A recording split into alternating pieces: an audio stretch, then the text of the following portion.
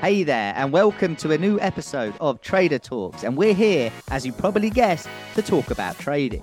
Shocking, right? We're going to share insights, use technical analysis, and value specific assets and analyze how they react to recent market events.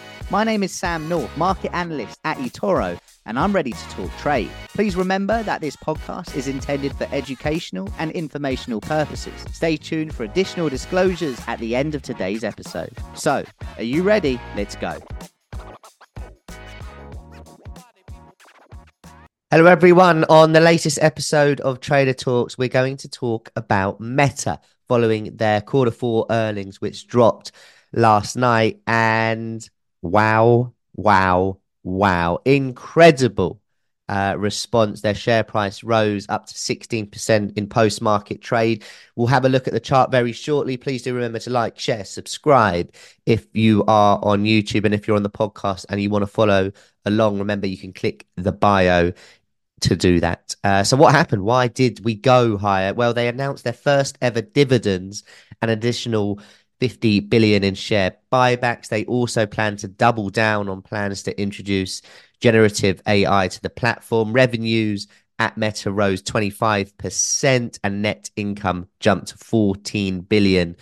The consensus for that was 13 billion. Overall, the headline people are running with is about the dividends. It makes sense, but let's get onto the chart. It's a very interesting one. I say this all the time, but this one's interesting because there is no level above where we're trading from a market point of view, market level point of view. We're trading at all-time highs. We closed yesterday at 394. At the time of recording, we're at 460. A remarkable move to the upside. Okay, let's just think about what happens if it comes lower. Okay, that will be our first step. And of course, you're going to think about what would now be the previous all-time high closing area, 405.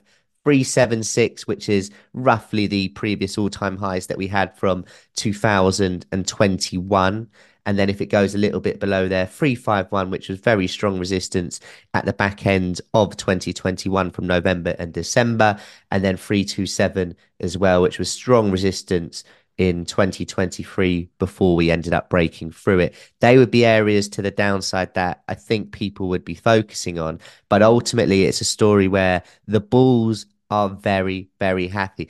But let's just use this as a bit of a lesson, okay? There has been times, most notably 2021 to the low that we saw in October, a year later in 2022, where price went down 76%, a remarkable move to the downside. The big red candle that you see in the middle of the chart was their Q4 earnings back in, well, it was released in 2022, so Q4 2021. Big drop, market continued to go lower.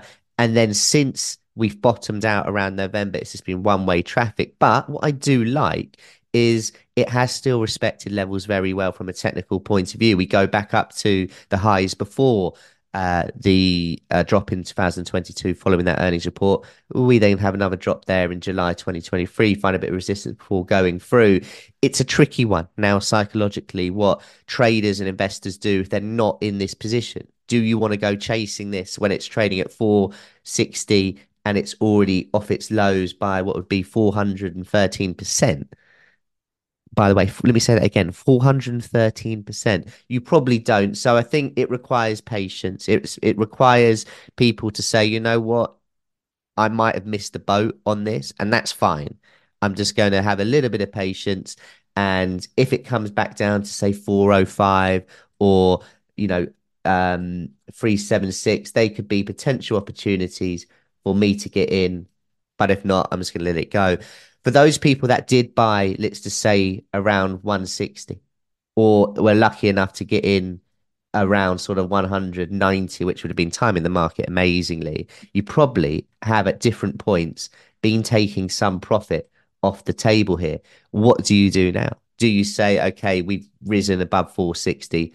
That's enough for me. I'm going to take the last bit off the table. Because what could happen if people start doing that is this. You get the final spike, and then it just starts to gradually move lower before new buyers come in. So I think the main point here is if you aren't already in a position, don't get FOMO. Don't feel like you need to jump in. If you are in it, obviously just make sure you take enough out of this trade. It's been remarkable. And if you want to get in at some point, it might be worth just having an area or two where you say, okay, that could be a point where if it does come down, I'm a little bit more interested. Let me know what you think in the chat if you've managed to trade this or invest in this successfully. Now's your time to show off. I hope you all have a good weekend, and I'll see you next time on Trader Talks.